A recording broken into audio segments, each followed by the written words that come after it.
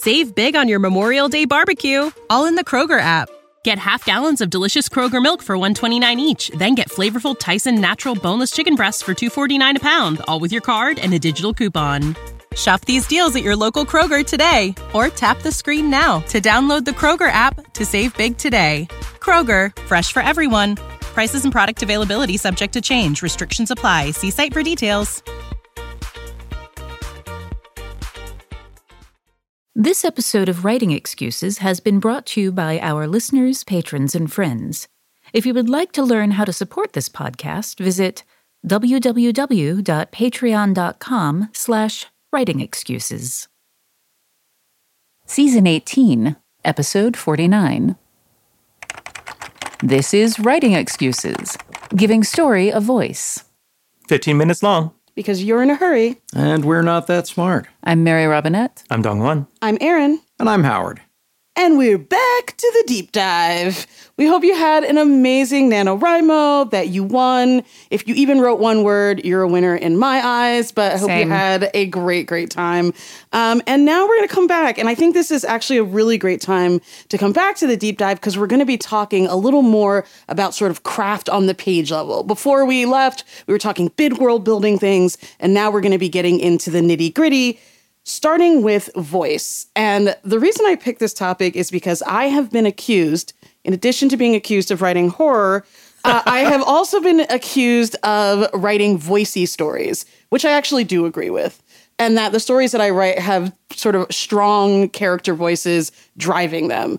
And so I wanted to talk about what voice even means. I feel like it's one of those words that gets thrown around a lot. And like people say it and everyone nods, and then you go away and you're like, did I mean what they meant? So I'm kind of curious, when we talk about a voice on the page, what does that mean to you all? Like, what is that? What is the essence of that? So I have, I likewise have strong feelings about voice and the fact that we use it so indiscriminately, but I think that we use it to mean three different things. And surprising no one, I'm going to use puppetry as an example. So I think that voice means that there are three things. We're talking about the mechanical voice, the aesthetic voice, and the personal voice. So when you think about puppetry, mechanical, you say, what is the style of puppet? Mechanical style is it a marionette? Is it a hand puppet? What is it? With voice on the page, is it first person? Is it third person? You're writing for YA. Like, what are the mechanics of that voice? The aesthetic is what does the puppet look like? Does it look like a Muppet, look like a hand-carved puppet from Appalachia? And voice on the page is what does it sound like? What are the rhythms of the voice? What are the, does it sound like Jane Austen? Does it sound like someone from the Bayou? Does it sound transparent? Which basically just means fashionable, because Jane Austen was writing transparent prose in her day, and the people writing transparent prose these days are people who are... Just means mainstream. Mainstream, yeah. And then you have the personal voice, which is the thing the idiosyncrasies that you yourself bring to it. So when you hand the same puppet to two different puppeteers, it will look like a different character. Mm-hmm. Like when, with Kermit the Frog, when Jim Henson died and Steve Whitmire took over, people freaked out because Kermit just looked like a different character. And so what happens when we're talking to writers is that, that all of the personal experience that you've got, all of your taste, is going to affect the way you're writing. And what I see happen to a lot of early writers is that they fall in love with another writer and they try to match their aesthetic, not understanding that aesthetic for that writer arises from their personal voice. And so they will actually overwrite their own personal voice in trying to chase an aesthetic.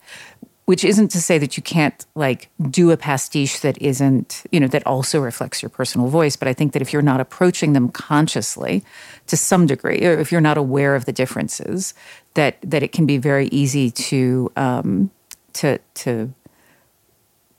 suppress what is important, why you yourself is the person who should be telling a story. Those first two, the mechanical and the aesthetic, are things that you can lean on craft and you can adjust.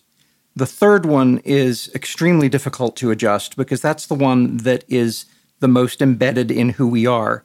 In the age of telegraph and all through, on the way up through World War II, telegraph operators had what was called a fist, a recognizable, you could tell who the telegraph operator was just by the way they did the dots and dashes. Mm-hmm. And that was something that code operators knew happened, and they would try to change it so that they couldn't be identified, and they very rarely succeeded. And I bring this up just because, if someone tells you, "Oh, I can hear your voice," and you're uncomfortable with this, get comfortable with it, because your voice is important, and changing it is hard. Yeah, I think Howard's kind of hitting on something really important there, which is, people ask me all the time, what am I looking for in a project? What do I look for? When do I get excited about a submission, a query, whatever it is? And for me, the thing I always say is I need to be able to read the thing that you're working on and see you in this. I want to know who the writer is. I want to feel like you are the only person who could tell this story in this way, in this moment in time. And, that's not true for everybody. That is a very personal thing that I get most excited about. But I think Howard is absolutely right that the first two things that Mary Robinette was laying out are craft things that you can adjust, right? You can adjust sort of the mechanical thing to fit your audience, right? Are you writing YA? Are you writing a mystery? Are you writing a thriller? Those will require different kinds of beats and pacing and sentence structures. And also the aesthetic voice is very much a personal thing, but you can shift that too. You can shift into certain dialects from story to story to story. You're often going to want to move that a little bit to match the setting, the type of story, whatever it is. The last one is the most interesting to me, and it's the most exciting to me because I think Howard's right that you can't change it. So what you need to do is change everything around it to reveal it in ways that are exciting to the reader. You bringing out what is important to you, what your point of view is, what your perspective is into the fiction is a thing that almost like you're choosing how to reveal it and how to make it felt in the fiction.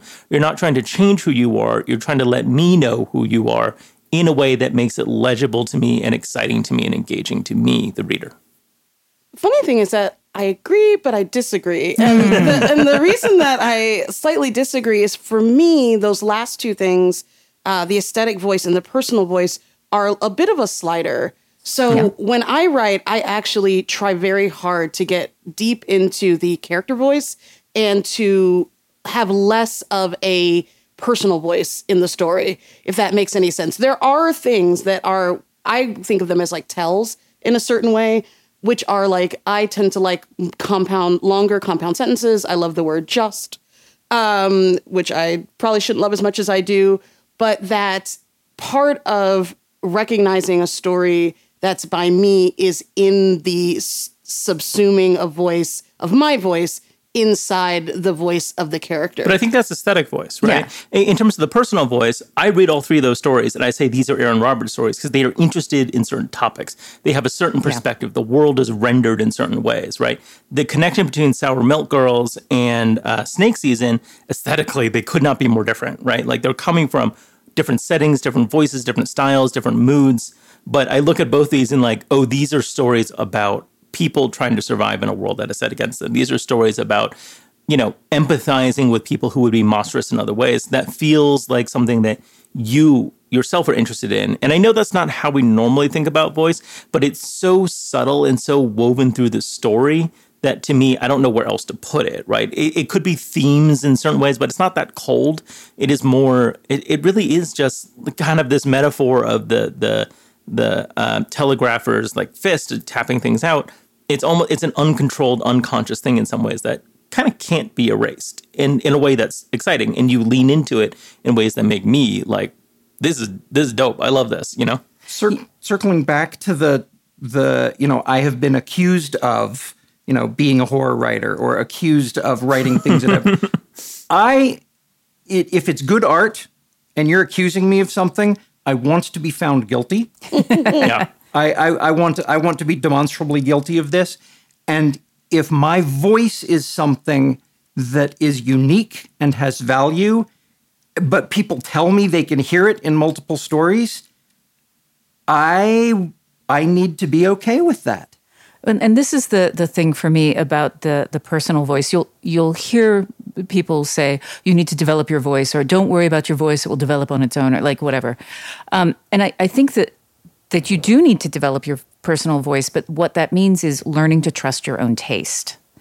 And that for me is that slider that you're talking about, Aaron, is that you have learned to trust your own personal taste. Mm-hmm. And so your personal voice then affects the aesthetics of everything that you choose.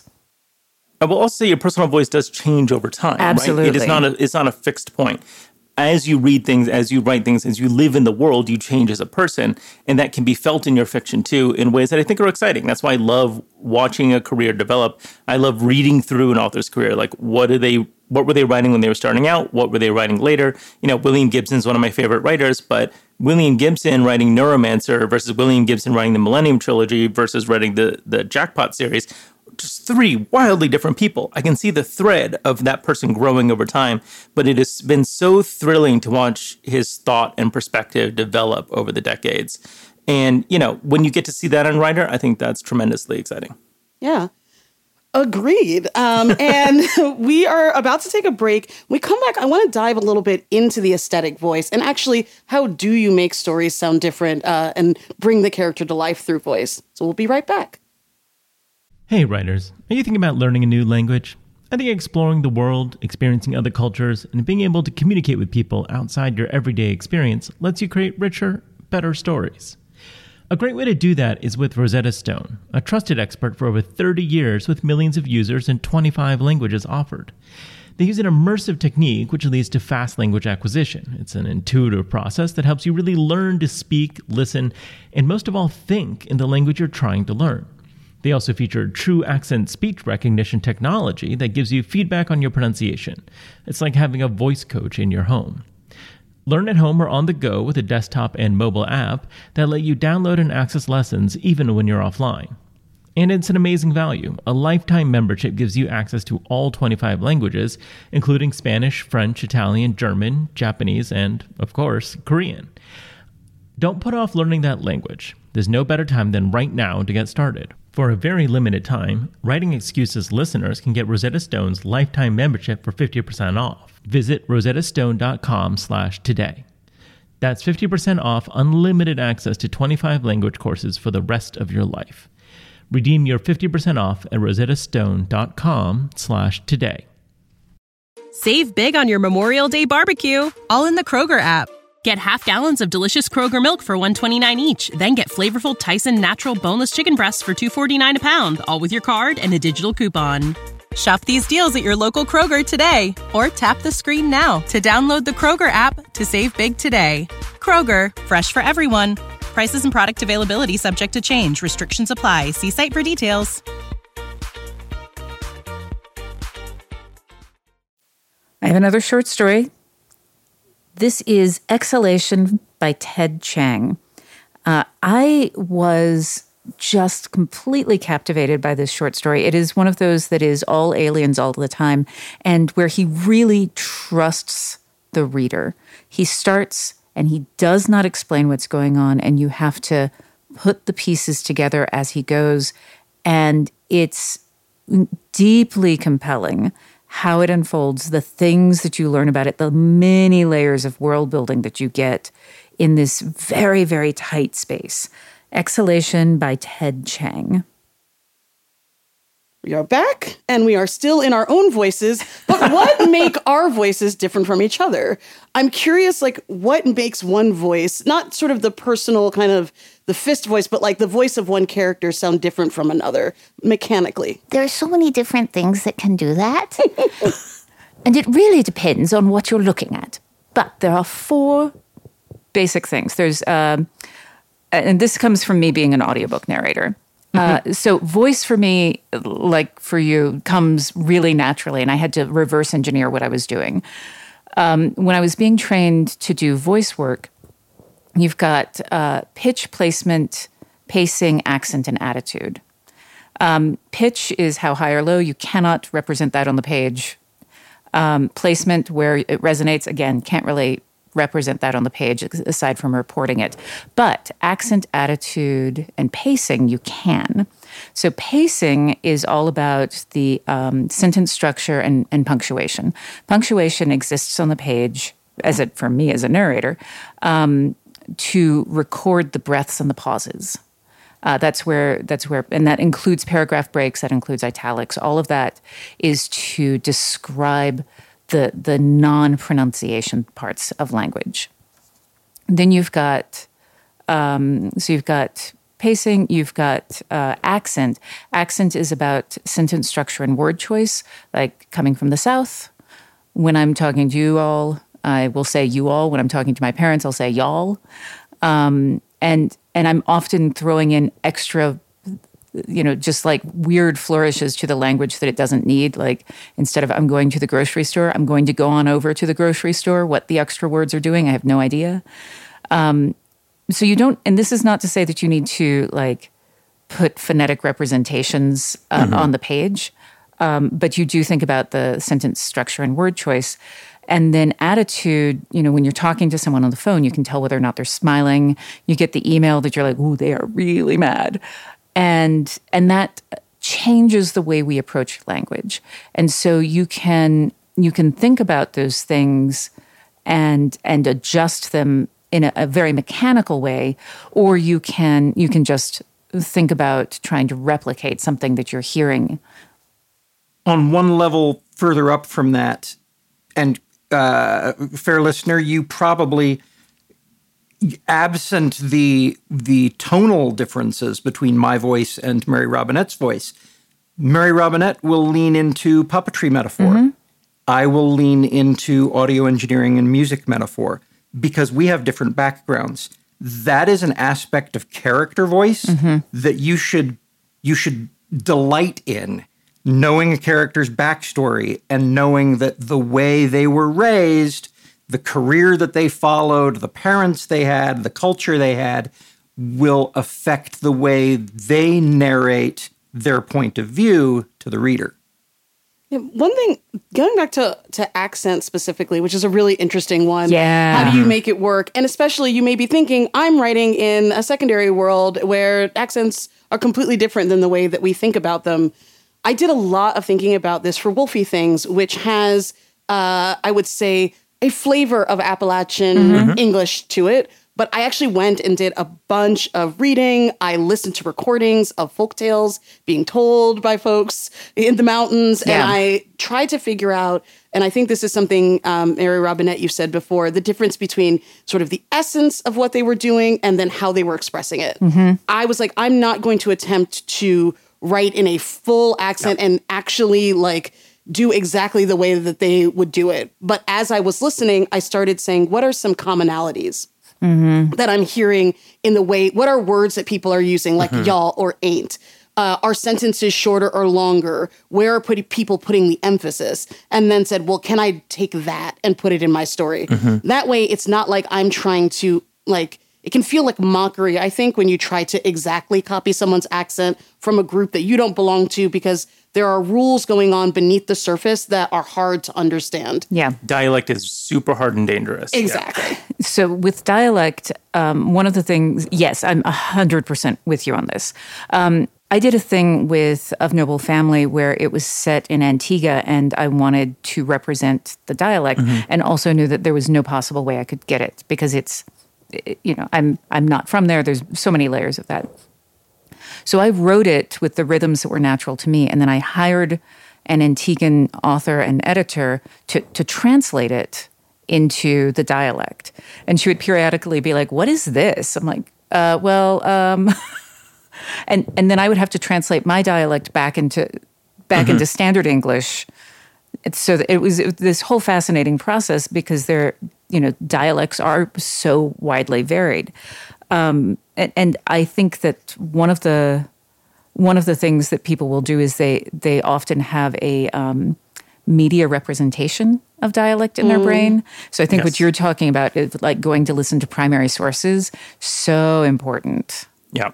I mean, Southern accents on TV, you'll get 4 different regions in the same town that supposedly no one's left in their whole life. And you're like, I don't know. This is a lot. No, that is a thing that absolutely happens. It can, but okay. I know what you're talking about there. You know what I mean, though. Sorry, my favorite thing that will happen to me as a narrator is that I will narrate a book set. I just narrated A House with Good Bones by Ursula Vernon, set in North Carolina, which is where I grew up, and the number of reviews that say they should have gotten a real Southerner because they have a very specific idea of what a Southern accent is. Exactly. And, this might be opening a little bit of a can of worms. I don't want to go too deep on this, but, one of the reasons, just to, make it very explicit, that you need to be careful with dialect is that when you come from a lot of populations, sometimes it's Southern population, but, for me, coming from a family of immigrant, accent, language choice, all these things are tools that are used against us in very explicit ways, right? The pronunciation of my name, the way my parents talk, certain things are, I was trained to speak in a very specific way, to not have an accent and all of these things, because my parents believed that it was very important for us to be able to fit into American society. I have complicated feelings about that at this point, but, I understand where they were coming from because they felt it was very difficult for them to have a place in the world, to get ahead in business and things like that, talking the way they did. So when you are thinking about wanting to represent a community, a particular people on a page, I think there's a natural instinct to be like, oh, well, they sound like that, so they should look like that on the page. But when you're not from that community, there are subtleties and nuances that you will stumble into by accident that will end up being very hurtful to people from that community. And so that's just things you need to be aware of when you're looking at dialects. So going back to the list of things that Mary Robinette had in terms of like those aspects of voice, there's a lot of things you can do with cadence and pacing and rhythm that will give a gesture towards it. And so it can be a very subtle thing that will make things feel very different on the page without slipping into caricature, without being in that, Mickey Rooney Breakfast at Tiffany's space that you don't want to end up in. Yeah, we definitely won't want to end up there. It's a bad place. I see it more often than you would think. Oh, so. No. What you were saying about sort of how language changes and how accent changes made me think also that one of the things that I think is really fun to do with voice is that voice is not static. Yeah. You know what I mean? As you move through the world, my favorite way to think about this example is like your boss does something really annoying, or your coworker, and you're like, oh my gosh, this so-and-so, and you're upset and you're talking about it with your coworker, and then you clear your throat and go, per my last email, comma.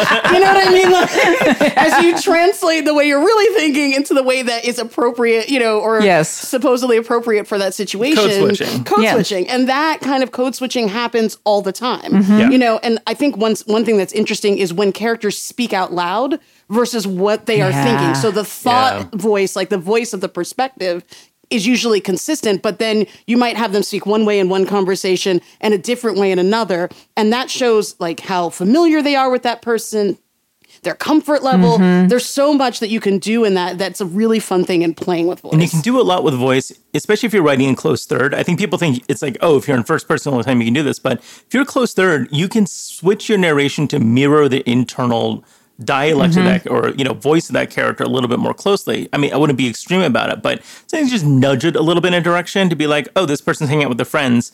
They're code switching a little bit more to be like this. They're in a professional environment, or they're at their job. They're going to code switch a little bit in this direction, right? You can push voice in, you have all these little meters and dials with voice that you can do so much with that can be really exciting and really enrich your text. And that to me is when I start to see, oh, this is an author who's very confident, who's in control of the text, and they're walking me through their story in a very deliberate way that I love to see. Yeah. I'm going to give you a hack that you can use that I've used for a couple of different stories to get a different aesthetic voice into your rhythm, which is to take someone who has a very strong aesthetic. Like I've done this with Austen, I've done this with Rudyard Kipling, and I rekey in a text of the page before I start, a page of their text before I start writing my own thing to get that rhythm into my head and hands. I think there's also, this is why some people will have soundtracks that they write to. If there's a specific feel that you're going for, a specific rhythm, and you put on that song that like gets you into the beat and the feel of it, I think that can be a great way to like remind yourself what the aesthetic is and what you're going for. I'll also say like voice is tricky. I've said this before. It's hard. For me, because I tend to really try to live very deeply in the voice, it takes a long time. And for me, it's writing a paragraph, reading it out loud, and just thinking something about this does not quite sound right. Let me try again until it gets like the mood or the feel that I think I'm going for. But once for me, I've captured that in one paragraph, then I can go ahead and like replicate it in the next. I can do it again. And I actually think that as we're talking about these specific tools, it is a perfect time to go to the homework. So your homework assignment is that you're going to listen to someone's voice. This can be a person in a coffee shop, someone on a podcast, anywhere that you are captured by someone's voice, and then write a scene from your current work in progress, rewrite it, trying to approximate the essence of that voice. This has been Writing Excuses. You're out of excuses. Now go write. Hey, writer. Have you sold a short story or finished your first novel? Let us know. We love hearing about how you've applied the stuff we've been talking about to craft your own success stories. Use the hashtag WXSuccess on social media or drop us a line at success@writingexcuses.com. Writing Excuses has been brought to you by our listeners, patrons, and friends. For this episode, your hosts were Mary Robinette Kowal, Dongwon Song, Aaron Roberts, and Howard Taylor. This episode was engineered by Marshall Carr Jr., mastered by Alex Jackson, and produced by Emma Reynolds. For more information, visit writingexcuses.com. Save big on your Memorial Day barbecue, all in the Kroger app. Get half gallons of delicious Kroger milk for $1.29 each. Then get flavorful Tyson natural boneless chicken breasts for $2.49 a pound, all with your card and a digital coupon. Shop these deals at your local Kroger today, or tap the screen now to download the Kroger app to save big today. Kroger, fresh for everyone. Prices and product availability subject to change. Restrictions apply. See site for details.